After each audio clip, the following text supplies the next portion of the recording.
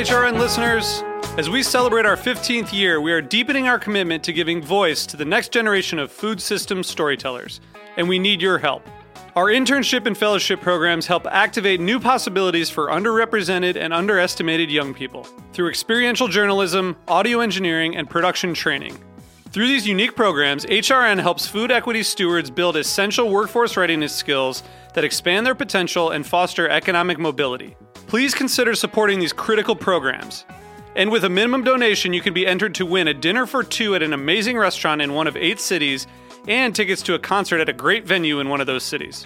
We have incredible partners across the country who have donated, as they also share our passion for helping to educate the next generation of food systems storytellers. Check out heritageradionetwork.org/15 to donate and enter to win today. That's heritageradionetwork.org/15 to donate and enter to win today. And make sure you donate before March 31st. Thank you. Hey, road trippers, you have indeed reached Agave Road Trip, the podcast that helps gringo bartenders better understand agave spirits in rural Mexico. But before we can take off on this week's road trip, we need to fill up the tank, which is code for pay the bills, which is code for run the commercials for the folks who are enabling us to go on these agave road trips. So sit back and Chava and I will circle back to you in a second. This episode of Agave Road Trip is brought to you by MezcalForLife.com. MezcalForLife.com offers a curated selection of rare mezcal accessories handmade by artisans in the heart of Oaxaca. Stick around after this episode to learn how you can get things like sal de gusano and carved jicaras without having to go to Mexico by ordering through MezcalForLife.com. But for now, strap yourself in for another episode of Agave Road Trip.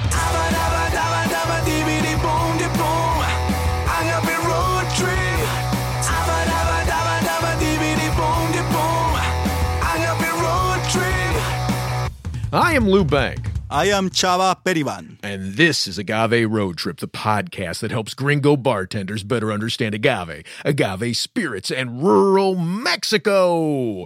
And today, Chava, I want to talk about rural Mexico. Oh, specifically rural Mexico. Nothing that looks like a city. Yes, nothing that looks like a city. So, this episode of Agave Road Trip is appearing the same week as, I believe, our episode of Wine Enthusiast. We were interviewed by the Wine Enthusiast podcast. We felt really important. Yeah. And there's a phrase that I've been seeing popping up on all of these wine forums that brings to mind something about rural Mexico that I think is sort of the other side of the coin, if you will. So the phrase I'm talking about here is regenerative viticulture. Oh, yeah, I've seen that all over the web. It's rather common and trendy these days, along with natural wines, volcano wines, and minerality. Volcano wines. So I've been seeing it a lot, and when I see that phrase, and this is way more your area than it is mine, Chava. But when I see regenerative viticulture, what it says to me is we really screwed up the land. And so we're going to plant a bunch of grapes in the right way. And I'm not entirely sure what the right way is, but we're going to plant grapes in the right way such that we will help to heal the earth that we have harmed. Yes, or if it's an untouched area of land that somehow has saved itself, we're going to make it in such a way that it's going to be in better shape than what it is right now. Right. So, this all puts me in mind of the Milpa. Milpa. Yeah, which honestly, I'm pretty sure it's a little bit older than this concept that you're talking about. Right. So what exactly is Milpa? Why don't we pull a quote from our friend Viticulture, right? Let's pull a quote from Viticulture about what Milpa is. Let's go. Well, I put it in the terms the anthropologists and archaeologists put it, which is the etymology of the word is where food grows, right? So this can mean many different things and elements.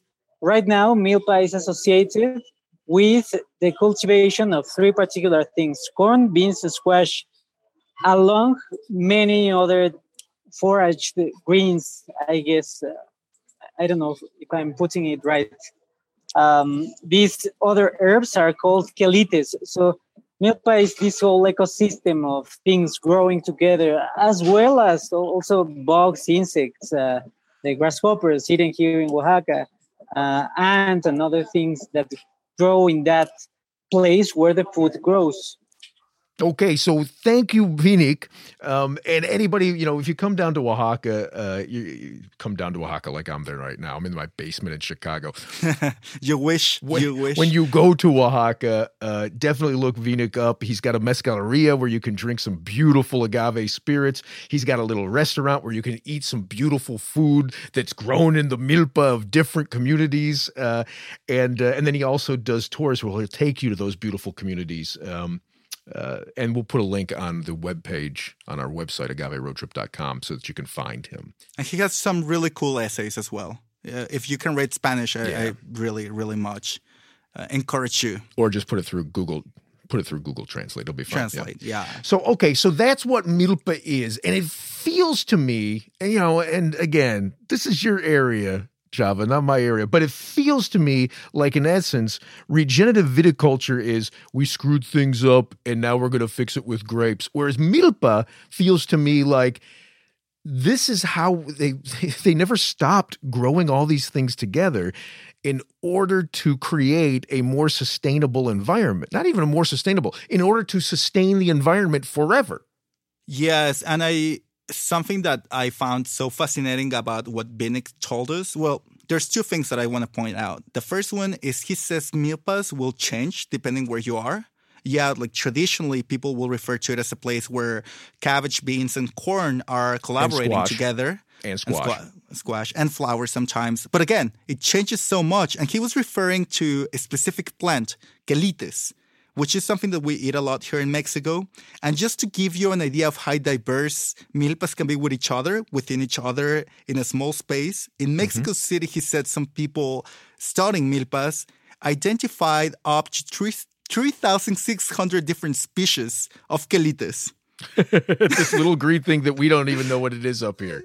Exactly, which is delicious, by the way. But it's all I'm saying is it's a oasis of diversity, milpas. I guess that's the best way to define it, or how I'd like to think about it. Okay, so what does all of this have to do with the beautiful agave spirits that we drink and the beautiful wines that people drink? What does this have to do with that? Well, there's different ways to think about this. I think the most common way I found people explaining this is to say that these different crops influence the flavor that comes out of the agave. Because there was corn, there was beans, there was flowers, all those things will further enrich the flavor profile of the agave, and therefore you're going to get something more tasty, more interesting. But the one way, and I might agree with that, what I do think is it makes it more resilient. I think it makes agave more resilient to plagues. It does have a lot of the principles that you find in the notions of regenerative agriculture, which is better carbon sequestration, have healthier water systems, prevent soil erosion, all those good things that, of course, we all want, right? But the other part of this that I had never thought about is how these different things growing together can create a food and flavor landscape that becomes the heritage of a community. Does that make sense? Well, sort of. I mean, it sounds a little hocus pocus to me. Why is that, Lou? Well, just because it grows in the same place, is it really going to taste better together? I'm not sure that I believe that. Well, exactly. But that's the beauty of this. It doesn't have to. What is really interesting is when these people start paying attention to the different flavors that exist within their communities, and they start transforming these foods to make each other complement between them. In a way, I like to think it almost as ballet. When you go and watch ballet, there's such crazy ballet, the dancing. Ballet, yeah, okay. yeah. Sorry for the Spanglish. It's It's beautiful because of how synchronized. Even if they're making different things, even if not all of them are making the same move, all the moves come together to create a beautiful composition. And that's by design. That just didn't just happen. So I think that that's what happens in these communities. And therefore, I think that's why we have such many different ways in which mezcal tastes. I mean, you're the first one that will say that from one community to the other, you have such crazy differences. Somebody could tell you that was made in Kazakhstan, and you will believe them because it's so different to what you tasted 20 miles away. Yeah, 10 miles away. How can that happen? Yeah, that's interesting. So explain this to me then. Here's a curveball for you, John. Explain this to me. Why is it that the last thing in the world I want to eat when I'm drinking beautiful agave spirits are chiles? Because you're broken. There's something about a chile to me that actually, like, even if I like the taste of the chile pepper, and I like the taste of the agave spirit, I don't tend to like them together. You're broken, Lou. I'm very sorry. You had to be born there. So you actually do like both together? Oof, I love a slightly warm agave spirit and then something spicy and just the nuclear reaction that creates on my mouth. Yeah, it's lovely. Oh. Well, okay, so maybe this is a different, God, part of what Vinic was talking about was the culture of the community, right? And maybe this really does speak to the fact that I am a gringo. That I'm not part of that community, so that puzzle is foreign to my palate. Well, I'd like to think of this as when I see gringos trying to dance in the middle of a party in Mexico. You guys, your body, I mean, there's some wonderful exceptions, but most of you have not had a lot of chance to train your body to dance. Therefore, most often than not, you guys look rather ridiculous. You don't belong in that with all the love that I have for you guys. No. I love that when we're talking about this stuff, it's you guys. You don't want to actually point me out individually. So I appreciate that. No. I don't want to just seclude you.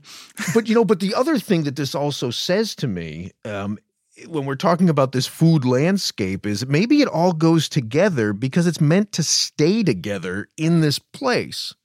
Right? No. Like maybe part of the problem, one of the reasons that we need regenerative viticulture in order to regenerate is because we've been moving stuff too far away from where it is, and the damage to the environment in moving it, that's one piece of damage, but the other damage is when somebody like me, and I hate to say this because I love visiting Mexico, but when I jump on an airplane and I fly down to Mexico, am I damaging the very thing that I love that I'm going there to see? I think there's various ways to think about this. And the first one is you yourself, you are not damaging the space, because that's one of the big benefits of having such a diverse system like the Milpa is that it's very resilient to foreign entities like yourself. so it's built up an immunity to Lou Bank. Yes, but the other part, and you are not wrong about this, is we as human species have made a lot of things that strain rural areas, and a part of that, it's the contamination that we have in the water, but it's also every time we take an airplane, it's every time we put 50 tons of avocado to travel to the Super Bowl. We've done a lot of that. So unfortunately, I'm not 80 years old to have a better solution or a better way to say that how can we fix this. I just think Milpa can be the tip of the iceberg. It's something you do to solve that little part of how I grow the things. Now, what do I do with the things? That's a whole different story that we need to think. God, it's an interesting. If you think about it as if we bring things from other communities to our community to consume, if we make that the spice as opposed to the side dish as opposed to the meal, do you get that concept? Like just a tiny little bit comes from outside, and the main meal comes somewhat local. I guess that's the whole. Yeah, I think we will be eating some. Honestly, I think that's one of the reasons why a lot of gringos, when they visit Mexico, they're so surprised about the flavors that they find here. A lot of you guys are eating very simple food, very, very simple food, but it tastes like something. If you have a cabbage, it tastes like a cabbage, and you are not so used to that. And I think that's one of the big benefits of not moving things very far away. Yeah, beautiful. Okay, well, I think with that, Chava, on that happy note, we're gonna wrap this episode, and I'll catch you next time. Yeah, if I'll cheer with my glass of wine, Lou. Adios. Hasta pronto. Hey, Lou, I know you miss coming to Mexico because you miss hanging out with me so much, but is there anything else you miss? I miss drinking with you. Same thing. I miss driving the back roads of Mexico with you. Same thing. I miss hitting parked cars because you tell me I have enough room to get by when I don't. That didn't happen, but don't you also miss picking up all the beautiful objects you find in your trips to Mexico? Not as much as I wish I'd missed that parked car that you swore I wouldn't hit. But yes, Chava, I miss the mercados, the artisans, the beautiful clay and the beautiful glass. Well, you don't need to miss that anymore. Just because you can't come to Mexico doesn't mean Mexico can't come to you. Why, Chava, you must be talking about our sponsor, mezcalforlife.com. I am indeed, Lou, and I'm talking about their hand-carved jicaras. I love them so much. Oh, they look so beautiful on the table. And their sal de gusano. Oh, the salt made with the worms from the agave. Well, technically caterpillars, but yeah, I guess. The salt made with the caterpillar from the agave. And I'm talking about the black clay salt containers for the sal de gusano. Oh, the black clay. It's so pretty. Oh, yes. And from San Bartolo, Coyotepec. I just love it so much. But anyways, mezcalforlife.com has all this and so much more. A full selection of the beautiful things you bring back from Oaxaca to make your mezcal collection complete. I want a complete mezcal collection. Yeah, because your mustard jars. Oh, Jesus. Mezcalforlife.com can help you with that, Lou. Head to mezcalforlife.com now and fill up on all the things you missed from your agave road trips to Mexico. This has been Agave Road Trip, the podcast that helps gringo bartenders learn about agave spirits. Your hosts are Lou Bank and Chava Periban. Sound engineering by Roy Sierra. Theme song performed by Gabriel Oliveira and Mark Rico. Sign up to become a road tripper and listen to more episodes at agaveroadtrip.com. If you enjoyed this podcast, please let us know. And if you hated it, recommend it to your enemies. You can also find us on Facebook and Instagram. Lou is in charge of our social media, so if he happens to sound like an old man, forgive him. He is one. Agave Road Trip is a production of 10 Angry Pitbulls, Inc. Agave Road Trip is powered by Simplecast. Thank you for listening to Heritage Radio Network. Heritage Radio Network is food radio supported by you. For our freshest content, subscribe to our newsletter. To subscribe to the Heritage Radio Network newsletter, enter your email at the bottom of our website, heritageradionetwork.org. Connect with Heritage Radio Network on Instagram and Twitter at heritage_radio. You can also find Heritage Radio Network at facebook.com/Heritage Radio Network. Heritage Radio Network is a nonprofit organization driving conversations to make the world a better, fairer, more delicious place. Heritage Radio Network couldn't do that without support from listeners like you. Become a part of the food world's most innovative community today. Subscribe to the shows you like, tell your friends, and please join the Heritage Radio Network family by becoming a member. To become a member of the Heritage Radio Network, click on the beating heart at the top right of our homepage. Heritage Radio Network can become addictive. Programming you hear on Heritage Radio Network can drive you to eat, drink, and listen to more programming on Heritage Radio Network. If it drives you to drink, please do not drink and drive. Drink responsibly. Eat responsibly too. And listen to Heritage Radio Network responsibly. To listen to Heritage Radio Network responsibly, wear protective earbuds. While wearing protective earbuds, do not drive or walk. Sit in a comfortable chair. If that comfortable chair has a hard seat, please remember to get up and stretch every 30 minutes. If you get up and stretch every 30 minutes, do not stretch beyond your abilities. Stay within your defined stretching capacity and consult a doctor who specializes in stretching. If you do not have a doctor, listen to all the shows on the Heritage Radio Network. There has to be at least one doctor among the Heritage Radio Network podcast hosts. Thanks for listening. Agave Road Trip out.